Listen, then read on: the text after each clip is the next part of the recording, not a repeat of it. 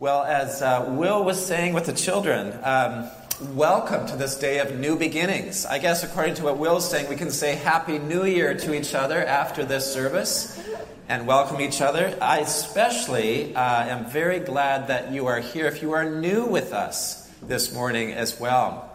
It's wonderful for you to be here in this first season of the church calendar. It is a season that is filled with the glory of Jesus. And you hear that in the singing that we have been hearing and will hear, and in the Bible readings as well, and in our prayers. It's a season where we think that no matter what is happening in the world, whether it is fires or floods or pandemics or anxieties in our hearts, we begin each season, each year, with the greatness of Jesus. We prepare for his coming at Christmas, but more than that, we prepare for his coming again in great glory to come on the last day to make all things right and to judge all that is wrong in the world.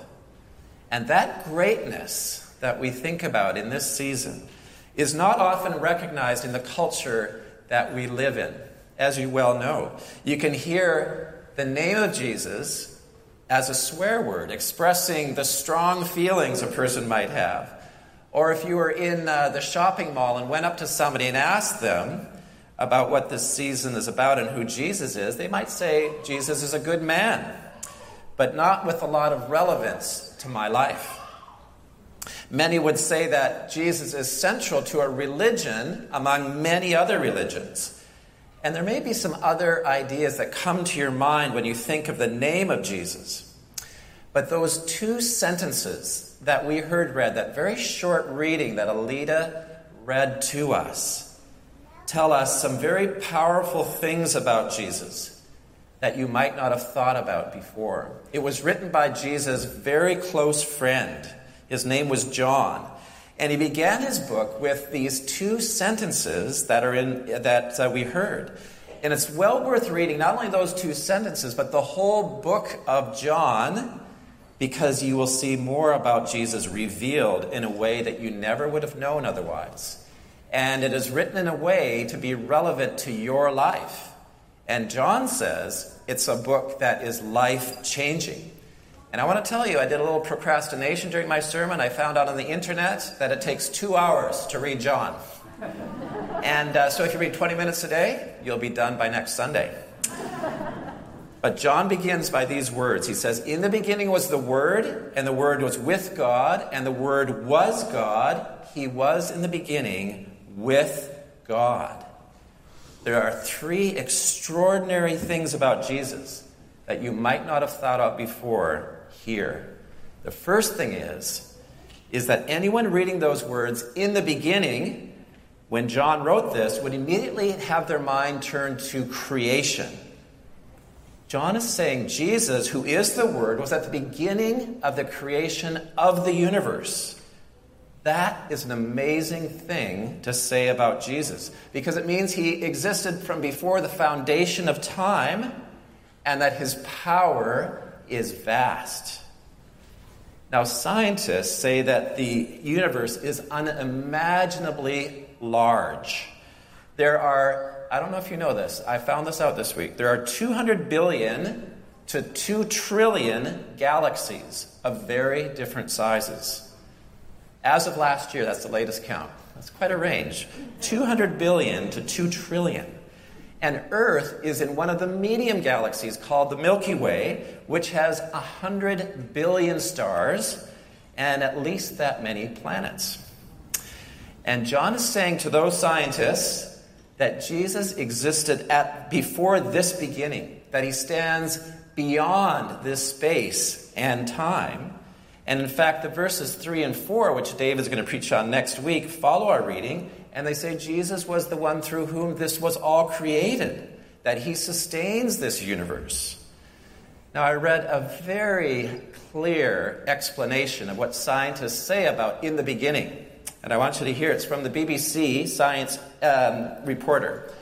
She says this: all the matter in the universe emerged from a single minute point or singularity in a violent burst. This expanded at an astonishingly high rate in temperature, doubling in size every 10 to 34 seconds. How did they know that? Creating space as it rapidly inflated. Within a tiny fraction of a second, gravity and all the other forces were formed. Energy changed into particles. Protons and neutrons started to form within the first second. And within minutes, these protons and neutrons could fuse and form hydrogen and helium nuclei. After 300,000 years, nuclei finally captured electrons to form atoms, filling the universe with clouds of hydrogen and helium gas. And after 380,000 years, it left behind a bath of photons. And within this were tiny ripples of matter that were stretched to enormous size during inflation, and in turn, these became the seeds of galaxies and galactic structures we see today. There you go. Very clear. And this is the most recent way that science observes in the beginning. But there is an uncomfortable silence when you ask the question, why did this happen? What's behind it all? What existed before that Big Bang, that extraordinarily powerful thing? That power is beyond our ability to really comprehend. Yet the Bible says it happened by a simple word from God. Let it be so. Let it be so. And John says Jesus was there, that he is the author of that creation, and he sustains it by his word. Here is the vastness of Jesus that John begins his extraordinary book with. Now, the second amazing thing about Jesus, besides claiming that he is in the beginning, is that John calls Jesus the Word. Why is this?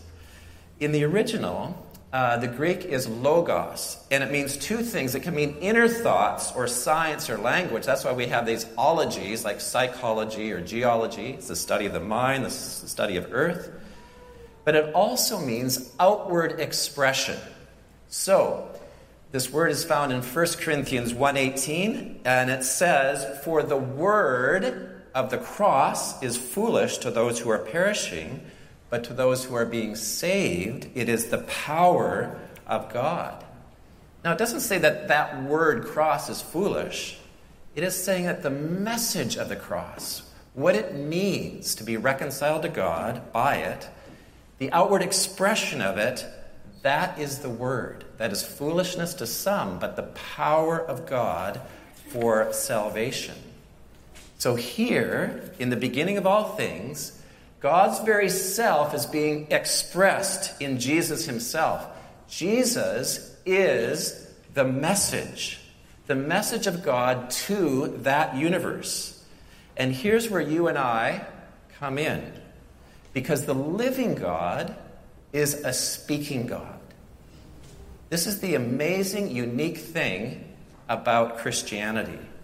The Bible is God's words to us, right from creation, expressing himself in human language so that anyone can know him. It is an open secret to everyone, whether you come to church or not. And that's why the Bible is the most translated book in the world, by far. I don't know if you know this, but the other top 10 are almost all children's books. The second and third, Pinocchio is the second most translated. I don't know if you know that. 300 languages, and about the same is The Little Prince. But you know how many languages the Bible is translated into? At least one of the book is translated into 3,000 languages. And the whole book has been translated into over 700 languages now, and that is growing. We have 2 missionaries at our church who work in worldwide linguistic groups that translate the Bible. And you know what they say? They say when a book of the Bible is finished in a local language group, there is incredible joy among the people who receive it. There's a celebration in these villages or towns or cities because the author of the universe is speaking to me in my language. I want to celebrate. So why is Jesus called the Word as the way to begin this whole thing of John? Well, in the rest of John, we're going to see that there are different titles for Jesus. The Son of God, the Son of Man, Rabbi, King of Israel, the Lamb of God, Jesus the Christ. But here John wants a title to sum everything up. And what we see is the best title is the Word. Because in the Bible, the Word of God is primarily connected to three things. And we heard these in our readings today. The first thing is creation. So, for example, Psalm 33 says, God spoke and the worlds came to be. And Jesus is the agent of that creation. And he brings God's new creation into our hearts.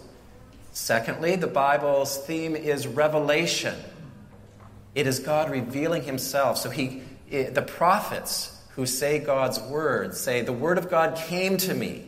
And you hear God's will, his thoughts, his promises, his character.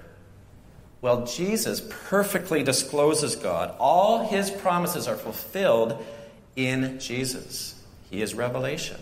And finally, a third part of the Bible has to do with always deliverance or salvation. Deliverance when people get themselves into trouble, his people. Deliverance from God's judgment.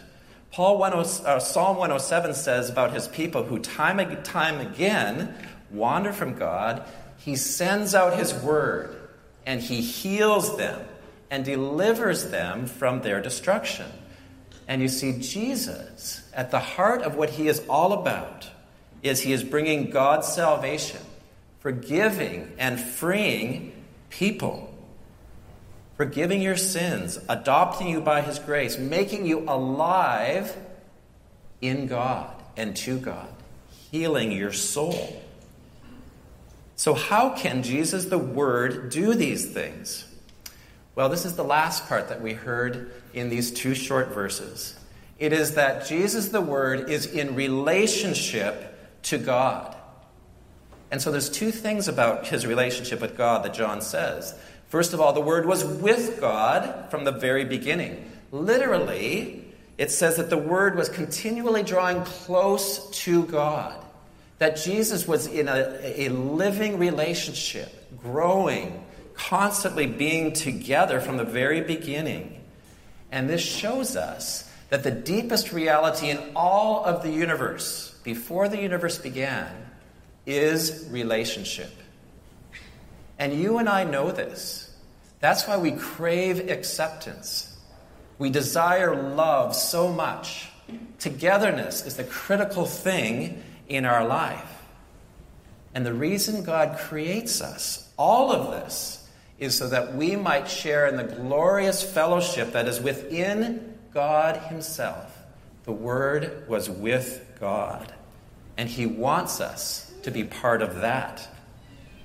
And secondly, this extraordinary thing that comes like a bombshell, it says that Jesus is God. That's the center of the Christian faith. There is one God, Father, Son, and Holy Spirit, three persons. And it is because Jesus is God that he has the power not only to create us, but to perfectly reveal God to us. And by his power, bring us and reconcile us into a relationship with him forever. Jesus himself is God's relationship, God's revelation to us. And that's why Hebrews 1 is so important for us this morning. I want to read it to you. It speaks about God speaking. Long ago, at many times and in many ways, God spoke to our fathers by the prophets. But in these last days, he has spoken to us literally in his Son, whom he appointed the heir of all things, through whom also he created the world. He is the radiance of the glory of God and the exact imprint of his nature, and he upholds the universe by the word of his power. So you see, when we see Jesus, we see God himself in all his glory, perfectly revealing God's very nature and character to us. We see God's power, that he upholds the universe simply by his word. And it is only because the Word is God that Jesus can save you and give you new life. This is the one to entrust your life to in all your future in the midst of a tumultuous and uncertain world. So the things that Jesus does, the things that he says about himself in the Gospel of John only make sense if he is God. And because he is God, he is not only great in his power and glory, but his word is personal. And I want to end with this because it is such a glorious gift, but a challenge to us as well.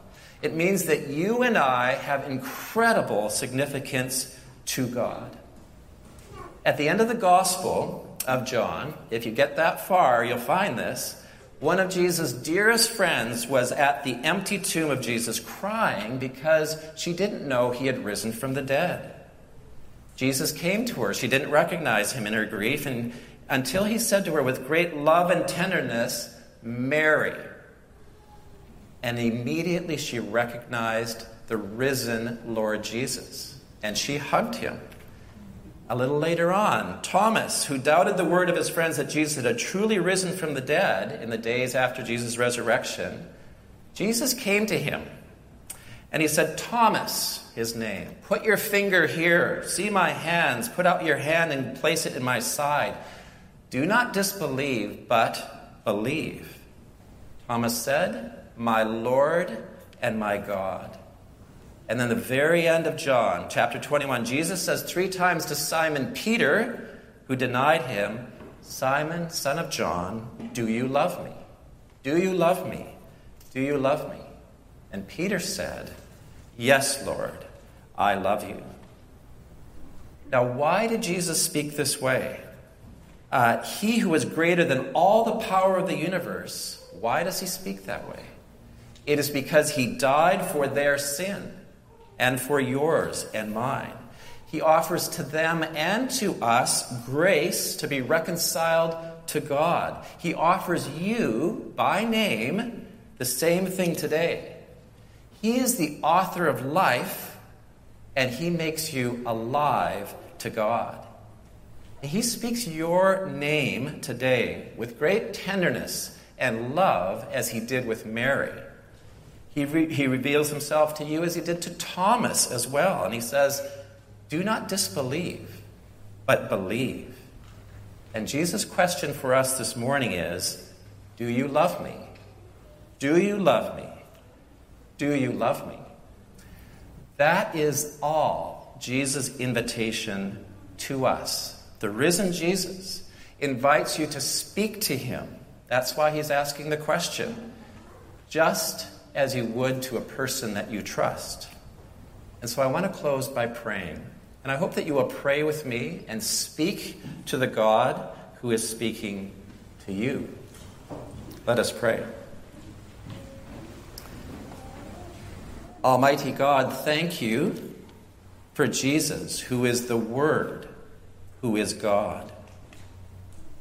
Thank you for revealing yourself to us in that Word. Thank you for creating me and for Jesus' immense power to forgive my sin. I ask that you will give me new life in you. I receive you now. Give me the power to believe in you. Please make me your child and bring me into the family of God, the relationship with God the Father, Son, and Holy Spirit forever. Amen.